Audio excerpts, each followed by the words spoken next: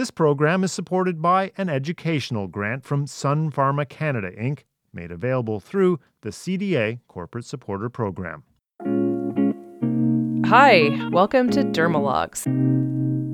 This is a podcast series specifically designed for dermatology residents. As you know, I'm Dr. Carrie Purdy. I'm a dermatologist here in the beautiful East Coast in Halifax, and I do part-time academic and part-time community. As residents, you don't always get a chance to hear from dermatologists that are outside of your center, and this podcast is designed to try to change that. One of the goals of the series is to try to help you, the dermatology residents, get answers from the expert dermatologists across the country to some of your burning questions on key areas. And one of those experts that is joining us on this episode is Dr. Sandy Skotnicki. And I'm sure that everyone has heard of her. And I have to admit, I feel like I have a real celebrity dermatologist with me on this episode because Dr. Skotnicki has a ton of media experience, if you will. And so I'm feeling a little, what's the word? Nervous? I don't know. Nervous? No. So in any event, I did want to thank you very much, Sandy, for joining me on this podcast. And I know that the residents will be able to pick up a few key things from our chat this evening, or today, I'm sorry. And what we're going to really be chatting about is hot topics in allergic contact dermatitis. Right. And so maybe you could tell us before we get going a little bit about your practice and what you focus on in your clinical practice in Toronto. Well, I have a full service dermatology clinic. I've had my center for about 13 years now. So I do everything. Children, adults, teenagers. I do patch testing in my clinic. But as you know, it's very time consuming and you need nurses and staff to do that and costly. So I do routine North American standard 80 series in my clinic. But in my hospital clinic at St. Mike's on Mondays, I do more occupational dermatology. And I do some cosmetic here as well. I think it's really nice to have a center that does everything. Like if somebody has an allergy, they can get patch tested. If they want to have an injection, if they want to have a skin check, if they have children. It's nice to offer everything. I think that's what I try to do. A one-stop shopping type of model. Yeah, exactly. Yeah. Awesome. Well, I thought that when I was trying to develop the initial topics that I thought we'd talk about, allergic contact dermatitis was right at the top. And actually, it was Dr. Lori Parsons was talking about allergic contact when I kind of came up with this concept. And I think that in particular, there are certain centers where there's a lot of allergic contact and occupational exposure. And then there's other centers where residents are that there's just not so much. And so this in particular, I think is an area where there's such a diversity. Myself, I was lucky enough to go to Ottawa for a month as a resident, hang out with Melanie Pratt, get so much experience. Yeah. And I remember thinking when I went in, this is going to be so boring and all these chemical names. And I remember at the end of it thinking, that was so fun and very like Sherlock Holmesy, and you get to do a lot of that. So, that's what I found interesting about allergic contact. But how did you originally get into contact dermatitis as a special area? Well, I trained in Ottawa, and Melanie was just sort of starting out, and she'd probably been doing it for about 5 years. So I was one of the first residents to really help her make all of her information sheets, and just like what happened to you, the experience was I really like this, I really enjoy this. And then when I came to Toronto, there wasn't a lot. Like Joel was just sort of starting out. Dr. DeKoven was just starting out too. So we kind of built up the St. Mike's clinic together from an occupational setting. And part of that was from Dr. Holness, who's a respirologist, but she runs the center there. And she just was so good at organizing with the government, with the WSIB, and just having funding to be able to, because occupational cases are really, really time consuming, and you're not going to get remunerated with an OHIP, and you can't really help them because the return to work part is so important, and you can't do that with just an OHIP pay schedule and time schedule. Yeah, it's really challenging. I currently have a patient, I think I probably email Melanie once a week about her, but, she's got multiple allergic contacts. She's an X-ray tech, and she's allergic to gloves, and it's or she's an interventional tech. She's allergic to gloves. It's a disaster. And one of the things that's challenging for me in particular is that we don't have that occupational clinic here in Nova Scotia. So, from time to time, we actually have to send patients. But and I think that it can be hard for me teaching the residents because we don't have an occupational clinic. So I kind of go, well, here's what you do, but I don't really get to do that. Well, I think, but one of the most important things I always try to make sure that the residents that come through my clinic is to understand that it can occur. Like I had a patient today. I've had two actually in the last month, and I have never seen this in 20 years that have a lichen planus allergic contact to their workplace. And the thing is if you didn't know about it, it's just the knowledge that, okay, I think I heard about this, or this could be possibly occupational, and not to dismiss it, because sometimes these patients suffer for so long. So you may not have the resources, but you can at least identify and say, okay, we need to send you somewhere where they can work you up. Because a lot of these patients suffer for a long time, and people don't see that it's work-related. Right. Yeah. And I think that's a really good point for the residents to think about that. And I think sometimes you kind of forget about that when you're seeing patients and you're going quickly. Yeah. I wanted to start just with some of the basics. So, I'm just thinking, say a patient comes in to see you, they're referred for, whatever dermatitis. And, when you see that patient, what's your general approach to kind of determining if you think it's an allergic contact? Do you take the history to get someone else to take a history? Do you have a form that you use? What's your general workup to decide, does this patient need patch testing? I'm not that organized. I'm still sort of old school. I do it all on my own. Okay. I should have forms. Like at this point now, I'm referred so many people, so there's already a bias there. They're more than likely work related or a product related.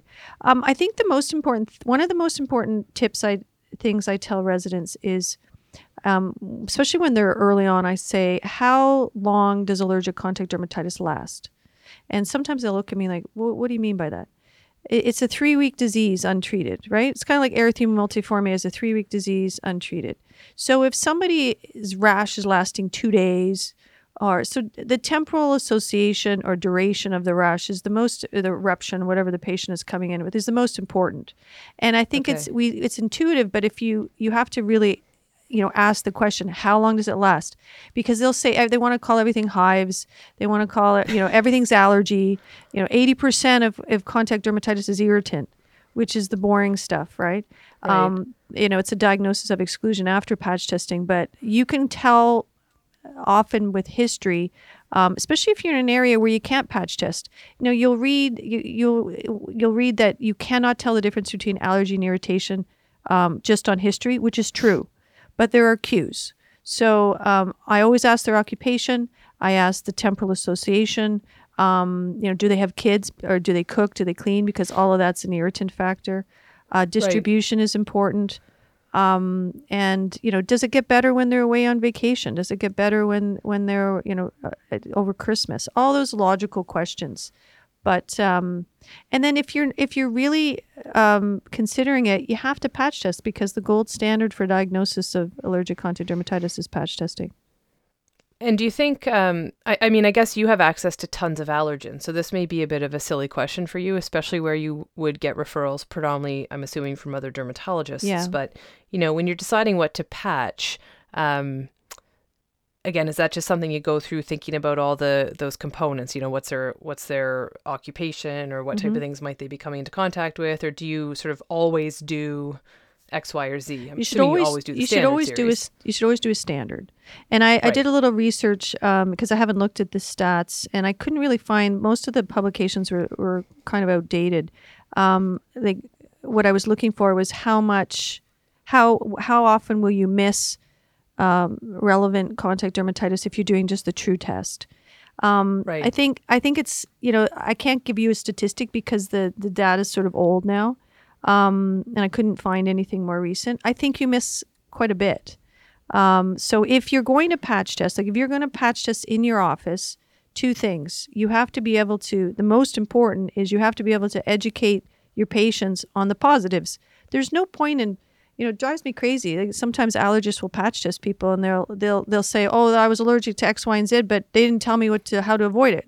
It's useless. Then. Super helpful. So don't do it if you're not going to educate yourself on that. And you can do a patch test course at the AAD. They're well run, and you can get all the information and the information sheets. Number two, I think if you do want to do it, I always think you should do something full on. Do the North American Standard Series, either the 70 from Dormer or the 80 from Smart Practice, because the true tests are just going to miss people. And if you're a community dermatologist, I think that's awesome. Like if you're doing that, anything more than that, because the screening trays, especially the North American core group, because they're updated every year. They take out stuff that's old, they add things that are more current. And if you really feel they're allergic, after that, I think you can send them on, but I think part of it is, the other really important thing about patch testing, which I make sure patients understand and residents, is that patch testing is only, you're only testing the patient to what you're testing them to. You're not testing them to everything. And that's the problem with cosmetics and personal care, especially with the plant-based and organic skincare. I feel like we miss a lot. There's also, in last year's meeting, there was a whole bunch of information about mislabeling. So MI and formaldehyde releasers are in products, but they're not actually on the label. Right. And household products don't actually have to be labeled. There's no legislation on that. So, I had a fellow the other day who was allergic to MI, wildly allergic to MI, and he brought in all his products, nothing, and his detergent, we found out that it was Kirkland detergent, but there's nothing on the label. So he called the company at Costco, and he did a lot of research, and yes, in fact, it did have MI in it. So mislabeling is another issue. But to get back to your original question, I think distribution is also another thing. I think everyone should do the standard, but sometimes I'll add textile if it's widespread, right? If you're thinking, yes, especially flexures around the arm, so under the arms, around the neck, around the waist. Nummular dermatitis sometimes can be caused by certain dyes, so textile would be helpful. But, in general, you've got the dispersed 124, 106 on the standard, and you've got the formaldehyde resins on there as well. So you should catch those. And I guess I think about it sometimes too, that if maybe I got one of those screening tests positive, then I would go on and do more patch testing. And that's me as a community dermatologist thinking that. But, when I want to come back to a bunch of things that you touched on there, but I think first we should take a question from the residents. So let's go to that now. You've reached the world headquarters of the Dermalogs podcast. Hi, Dermalogs. My name is Alia Bosworth, and I'm a third-year resident at Dalhousie. I'm wondering, when should a community dermatologist who does patch testing refer a patient to a tertiary institution with more sophisticated testing? Thanks so much. Thanks, Alia. That's a great question. I mean, I guess occupational consideration for workers' comp for sure. Definitely. But what other scenarios would be reasonable to refer? I think the occupational is really the more important one, because a lot of the standard testing is going to pick up, if they're working in an office or they're working just at home. I think, what we're seeing a lot is these people with chronic, widespread dermatitis that patch testing is negative, and even extended patch testing is negative, and we don't know what's going on with these people. So sometimes those kind of, it's sort of the older patient. I don't know if you've been seeing those. I have tons of them. And they're patch test negative, extended patch test negative, biopsy sort of non-specific, dermatitis, and they don't. Subacute spongiatic changes. Yeah, and nothing.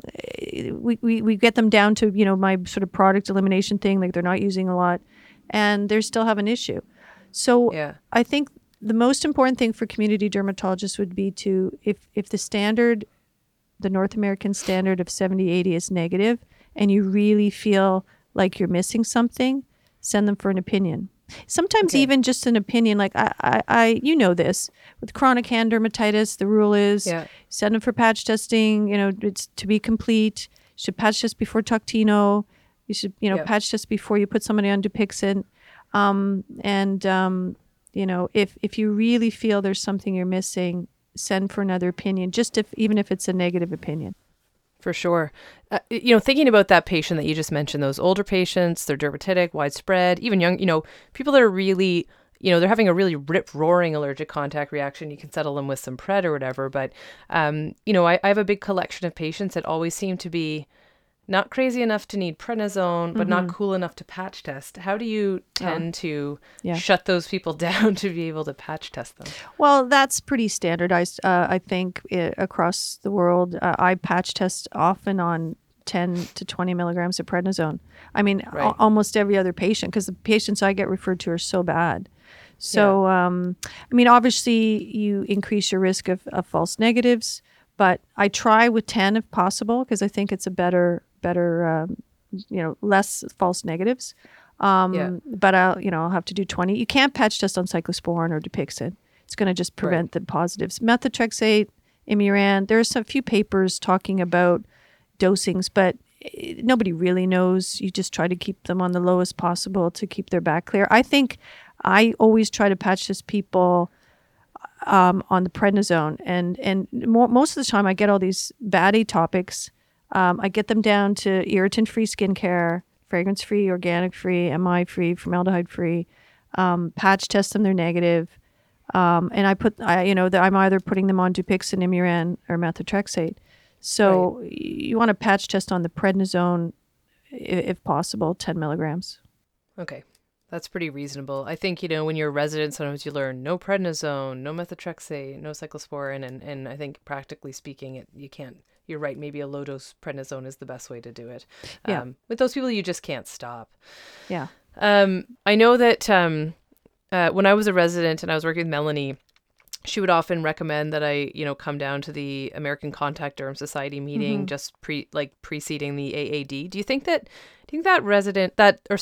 meeting is resident level relevant, or do you think it's like way over the top for most residents? And, I don't really know what I'm asking here other than to say, do you think it's reasonable for residents to attend the American Contact Derm I think meeting? I think if people have a genuine interest, because you're going to go into some things that are quite, I'm always learning. And I've been doing this for 20 years. And I go, oh my gosh, I didn't know that. So, as a resident, it might be a bit overwhelming. But, it also will, I think it's really helpful. This, you go to meetings and you're like, wow, man, I don't know anything. and That's me on a daily basis. Yeah. And then also, but it also, kind of spurs you on to want to learn about something. Because when you realize that you might be actually not treating your patients properly because you don't know something, that really spurs you on. I think at the AAD there is a general contact dermatitis review symposium usually every year, where they pick like six speakers, and they'll go through what's new in fragrance allergy, what's new in this, what's new in that. And those are the kind of talks that the residents should be going to. If you want to start a patch test clinic, it's American, and there's some billing stuff and all that stuff you don't need, but it'll sort of give you how to patch test, how to photo patch test, what should you start with? What are the percentage of people you're going to miss with X? Like those questions you've sort of asked me. So those kind of, I think it's, they do those symposiums now, or those workshops. Yeah, workshops. Yeah. So I think those are really good to do if you want to start patch testing in your community area. It's a good thing to do. Yeah. Awesome. And this is just a random question, not related to that, but how many times a day, if you're doing a patch clinic day, are you asked about scratch testing, or do patients really think they're seeing an allergist? Or how often are you, on a percentage wise, talking about food allergy? Is that something that comes up regularly? To be honest with you, that's part of the reason I wrote the book. There's so much misinformation about allergy. Yes, everybody thinks they're coming for prick testing, like the vast majority. And everyone wants to blame things on food. Now we should talk a little bit about food. I do think there are some systemic food things, but that's again important to know that. But it's not like, you're right. Patients think that they're being prick tested. Yeah. So let's talk a little bit about food, since that's a nice segue. But when you are thinking about food, or because what I used to always say was, yeah, this isn't food related, but I think from a systemic contact perspective, what type of things should we be thinking about when we're seeing patients when it comes to foods or additives? The two most common are balsam of Peru and possibly nickel. Okay. I have seen some people that are allergic to compositine mix. If they eat like a ton of, was it chamomile, or you might see a recall of their. But most of the time, it's the only cases that I've really found relevant are balsam of Peru and the sort of dietary crossover with vanilla, curry, cinnamon. The nickel one, it's interesting. I went to the European contact meeting, which was that really, compared to the North American one, much more science-based. And I learned a lot. And they don't feel that the nickel in the diet, it's not the right form to cause systemic contact. So I don't really know how I feel about that anymore. But I have had patients with really bad dyshydraulic hand eczema get better with a nickel low diet. Again, I think it's something that you need to know about. I still think we don't really understand it very well, how that works. But I've seen patients get better with both balsam of Peru low diets and nickel-free diets. Okay. Yeah. If you're a resident and you kind of want to make sure that you're up to date on some of the hotter allergens, what do you think? And I mean, this is, disclaimer to the residents, this has nothing to do with your exam, but what would be the top 5 sort of hot allergens that they might want to be aware of, or what are you seeing more of in your clinical practice? Well, I mean, we're still seeing the methyl isothiazolinone. It's not as prevalent, but I had a worker the other day who was using some sort of Eucerin Levon moisturizer that it had MI in it. And I mean, MI is banned in Levon products in Europe. So that's that. And I think everyone's kind of aware of that now. Linalool is becoming a real interesting allergen. It's a fragrance allergen. It's also found in many essential oils. It's almost found in all essential oils. It's in lavender. Essential oils. Yeah, that's another thing. And it's a terpene, right? And so CBD oil is a terpene. And so I'm not sure I think that's going to be the next big thing we might see with allergy, because it's just starting to be used topically. Right. So I know one of the burning questions that a lot of the residents have as they start to prepare for the Royal College exams is, there's a lot of allergic contact stuff to know, but if you were to advise them, what are some big areas that they might want to focus on, or sort of allergens that are really important that they know? Do you have any advice for that? Yeah, I mean, I have residents come through all the time. 2 things. I think, because I was an examiner for 5-6 years, I think, and I, in my day-to-day life as a dermatologist, I always say, do you want to be a good dermatologist, or you just want to pass your exam? So exactly. You should learn the standard series. At least understand, okay, what are formaldehyde releasers? That's a common question. How to counsel somebody if they're nickel allergic, if they're PPD allergic. What's the difference between what are the different preservatives, parabens, MI, MCI, formaldehyde releasers, the different surfactants, cocamidopropylbetaine, decylglycoside. So these kinds of groups of things, because this is, if you want to be a good dermatologist, you need to be able to counsel people on that. You need to understand fragrance. You need to understand that it's very complex. There's 33,000 fragrance molecules. There's a lot of natural ones. You need to be able to answer your patient's question, is natural better than synthetic? And that all comes down to, again, contact allergy stuff. So, I'm not into what's the newest and hottest. I think residents should be able to know the most common allergens on the standard, which is basically all of the standard, and be able to say what they do and how to avoid them. Fair enough. And, those are the things that most people are going to be allergic to in their community or, non-occupational based practice. Mm-hmm. And that leads me to another one of the residents' questions. So let's play that now. Hi, Dermalogs. My name is Christina, and I'm a second-year resident at Dalhousie University. My question for you is, For the most common allergens, how do you counsel a patient on cross-reactants? For example, for paraphenylene diamine allergy, what should patients avoid in the future? Thanks so much. That's a great question, Christina. And I'll just add to that. What resources do you tend to give to the patient? Do you use the CAMP database? Do you use the allergies sheets? Do you have your own sheets? Well, we made up our own sheets, and we're very, like, I've shared them with many people. They're also, I have all the PPD information in my book now, and it's on my website, so you could go, they could easily go in there. So I talk about if you're allergic to PPD, there are many synonyms.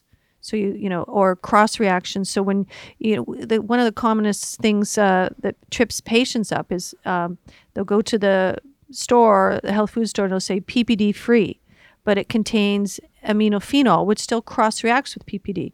So that it's not, the consumer products is not going to help. So the dermatologist has to be able to explain it has to be free of all of the PPDs. So there are certain brands, and it's basically on my sheet.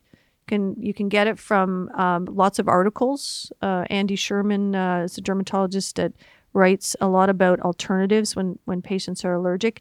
Free on the PubMed, you can download that and get all the alternatives. Cross reactions, I know a lot of people make a lot about the cross reactions because PPD is in the PABA group and the AZO-DI group. So the sulfa meds for diuretics, anti-diabetic glyburide. I've never seen that. I've never seen it in 20 years. It's theoretical risk, but I think that's an exam type of thing. But again, practical information. So you tell your patients, like Goldwell, a Lumen hair dye uses acid dyes. It's not in the azo group. That's just one to remember. There are others that are based on PTDS, which is an azo group, but it's only cross-reacts 25% with patients that are allergic to PPD. So you just get a sheet and you have all that information, and it's widely accessible. You just have to print it off and have it in your office. Right. Yeah, and I tend to send them either the CAMP database or I'll print them off something with all the cross-reacting chemicals to look for. But, I find sometimes in a community practice, it can be a time crunch when you're trying to explain to them. So I think building in enough time for those follow-ups, at least at your final patch reading, is probably one of the good things that you can do when you're in practice. Also, just talking about, sunscreen, and that's always a hot topic, I think, for patients, and saying, I can't tolerate that sunscreen, or I'm allergic to that sunscreen. And then from a resident perspective, thinking about allergens and photoallergens, this may be even in your book, but do you have a list of safe sunscreens that you tend to recommend as an overarching, like, these are probably pretty good? You're more of a mineral-based person, does it? So if I'm suspecting anybody has a true allergy to sunscreen, I direct them to mineral sunscreens that are fragrance-free. Because the sunscreen allergy reactions can be not only from the sunscreen chemical filter, but from preservatives or fragrance. So number one, you go fragrance-free. You don't have any preservatives that are problematic, and you go with mineral filters, zinc and titanium. So I have a list, but there's, La Roche-Posay has a mineral sunscreen. It's going to be fragrance-free, no preservatives that are problematic. Bioderma, what else? Aven. So I have a list of that, and I give it to patients. Then I book them for patch testing. But that 80% of patients who say they're allergic are irritant. And, you can sort of tease that out a little bit with history, but they often like to be patch tested. The most common allergens to chemical filters are benzophenone 3 and 4 and avobenzone parcel 1789. We see a few octocrylons. Now, photo patch testing is very challenging. I mean, it's even challenging to do in Toronto because we only have one place, and I've got to start doing it, I think, in my St. Mike's Center because the waiting list is so long. But it's not very common. It's really uncommon. And you'll see the sparing under the chin, and, it's like photo distributed. And I very rarely see it. Maybe I'm not looking for it enough, but I think, again, to understand that it can happen and to know what you need to do is the most important thing for community dermatologists. I would agree. And I would say that it makes me feel better if you're not seeing it very often, because I assume that you probably have a lower threshold for thinking about those types of things than I do on a regular basis. Yes. So what you have a book that you've recently published, and I really love the title, Beyond Soap. And tell me a little bit about what brought you to decide to write that, and what your target audience, like general public, tell me a little bit about that. Well, it was definitely general public. Well, part of it was, and I remember talking to Melanie about this, and see, with Dr. Pratt's practice, she sees, they've really been triaged down to like really bad people. Now, I have a lot of really like severe people as well, but I see tons of people with this sort of cosmetic, intolerance kind of stuff, sensitive skin stuff. And I was getting bombarded with them. And just this sort of lack of understanding of, is it from food? And they're using, 20 products, and they're all irritant. And over the years, I sort of honed down this, eliminate everything, use this subscribed list of products. A lot of them got better. So I was talking about it with somebody, and they said, you should write a book. And then I met a writer, and then we did a book proposal. It all happened very fast, and I got 3 book offers. And I think there was a real need for this knowledge from somebody who's not a, blogger or whatever, a cosmetic person who owns their Do you mean an influencer? Yeah, exactly. Influencer. And I think the reception of it has been very good. And what I learned, which was fascinating. So I meant to write a book about allergic contact dermatitis, and I do that in the book.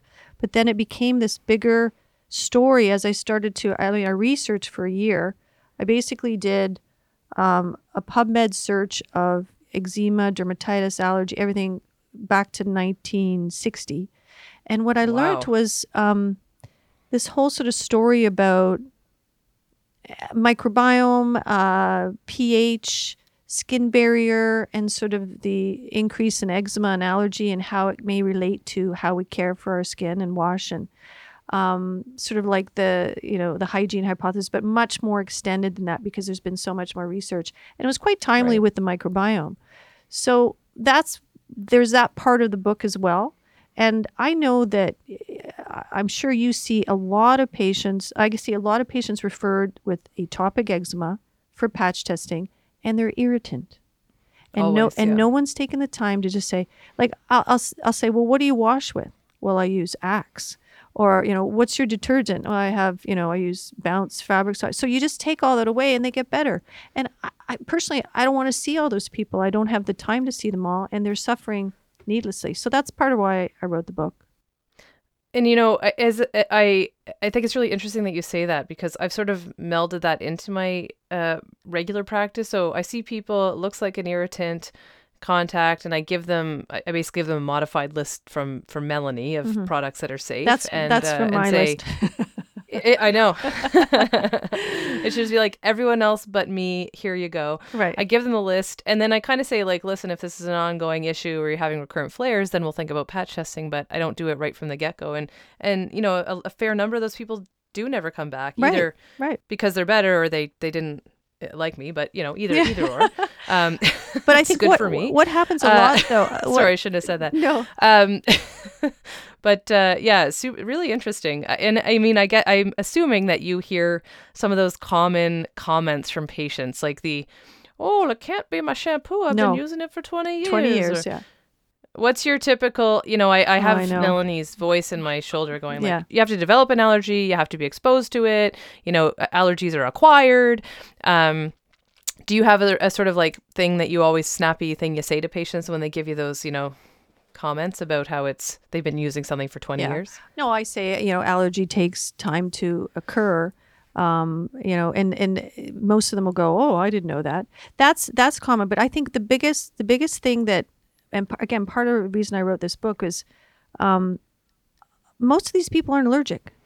And as we were just talking about, and I think the concept of cumulative irritation, which I talk a lot about in the book, really came from my occupational practice, where we saw in the last 10 years this huge, massive increase in hand dermatitis, especially in the healthcare sector. because of the sheer number of times they now have to wash and disinfect. It's just skyrocketed, and it's just going higher and higher. And the amount of people with hand dermatitis were referred to see in my occupational clinic is huge. And they're all negative. They're not allergic, 80% of them. So it sort of dawned on me, like, the cumulative irritation from what we do to our skin day to day with the patients we see with eczema or rosacea that's not getting better, or just all of our atopic patients. And you can give them the sheet, but they'll go back and they'll just go, well, they'll go get something organic, or and they don't understand. We don't have the time in the office to explain it to them. And Exactly. And you can tell them that their shampoo is irritating them, and they'll go, does that mean I'm allergic? And you don't have the time to explain the difference between allergy and irritation. And so, like, I was just pulling my hair out. So that's why I wanted to write the book. Yeah. Well, now I'm going to refer my patients to your book, because then I don't have to explain it to them. Which Exactly. would be great. And that's why, I was doing the agenda, and they were like, well, if you help all these people, then you're not going to have patients to come and see you. I said, listen, there's 600 dermatologists in Canada. We're going to have enough patients. I don't want to You'll be fine. I don't want to see patients with this. Yeah. So... And, to be cognizant of time, and I know everyone's very busy, and I wanted to, before we finally wrap up, for the residents, I'm doing another session with Melanie about specific considerations for contact, so if you get a dentist, or if you get a nurse. But I wondered if you might share with us, what is the best allergic contact case that you have had thus far in your career? I've had so many, but one of the ones, and it was presented, actually. We didn't publish it. I don't know why we didn't publish that. So I had this woman, she came in, she worked at a paint factory. She was a couple hours out of Toronto. And she had blistering dermatitis on the bottom of her feet. And Dr. DeComan had seen her, patch tested. She came up to MI, methyl isothiazolone, and she was avoiding it. And so she kept having these recurrent blisters. And so then Joel asked me to see her. So I saw her, and I retested her. I did some expanded series. I can't remember. It's so long ago. And to make a long story short, she came in one more time, and she had rash on her nose, right here, and a little bit on her forehead and on her bum. And I said to her, I'm sorry, but this really makes no sense to me. It makes no sense. And I've seen so many cases, and I don't know. And so the long short of it, she called me. Actually, the police called me as well, because someone in her factory, she was a supervisor, was spraying MI on her computer, on her safety glasses, and in her boots. So it was allergic contact by proxy. And then just quickly, though, that I had a guy come in with ski socks. He said, I'm allergic to my ski socks. And I said, okay. And he showed me these pictures, and he had these lines. Do you ski? You get the sort of lines from the socks after a long day of skiing. So he had blisters in the lines. And I was like, what the hell? And I said, yeah, you're allergic to your socks. I said, I don't know. So we tested them to textile. Again, blistering response to MI. And he was the Kirkland detergent guy. So he was... The MI came out of the sock, I guess, with the extreme sweat and pressure. Wow. Only in the creases, and he had blisters. Oh, I mean, I can go on and on. I've had so many crazy cases, but that's the fun part about contact. I have 2 cases right now that are lichen planus contact dermatitis. I've never seen it in 20 years. Now I have 2, both from printing and color developing. So they had... Sorry, I think it is really cool, and there's cases where you've seen something interesting, or you've seen it at a conference, or I saw it when I was a resident, and now people come in and it just kind of tweaks that, like the whole thing about the couches from the brick, and then these different shampoos, and I think it's so cool. Yeah. But I also am unable to keep all those chemical names straight in my head. So well, neither am I. I mean, it's and I still have to read. The last part of that is. I think some days I think, oh, I know so much. And then I'm always surprised that I'm always learning. That's the fun part about contact dermatitis. I mean, I had a lady who was very difficult, and she had, widespread eczema, and she worked at Ferrero Rocher. And I said, oh, this woman isn't allergic. She's like hysterical, kind of, and she was wildly blistering allergic to balsam Peru. So she was getting an airborne contact. So, we think we know, and I think you have to really listen to the patient, especially with contact dermatitis. Absolutely. And I think, that's a huge part of contact where the history really does matter, which is interesting because for a lot of derm, the history doesn't matter as much. And you kind of go, yeah. But this is the opposite. Yeah. So, I just wanted to thank you so much for joining me on this episode. Lots of interesting things that I've learned. Now I'm considering all the nummular eczemas that I can't cure or settle and all the weird lichen plantuses. So I go back and look at the charts later. Yeah. But again, truly appreciate your time. And thank you for inviting me. And it was great. Dr. Sandy Scott-Nicky is a dermatologist practicing in Toronto. You heard us mention Melanie Pratt a number of times, and the good news is you'll be able to hear from her yourself on our next and final episode in this season of Dermalogs. So make sure you subscribe to the podcast if you haven't already. That way you'll be notified when the next one is published. But that's it for this episode of Dermalogs. Remember, if you have any questions you'd like to ask, or if you have any ideas for future topics you'd like us to cover, let us know. Call toll-free 1-877-337-6564. That's 1-877-DERM-LOG. I'm Dr. Carrie Purdy. Thanks so much for listening.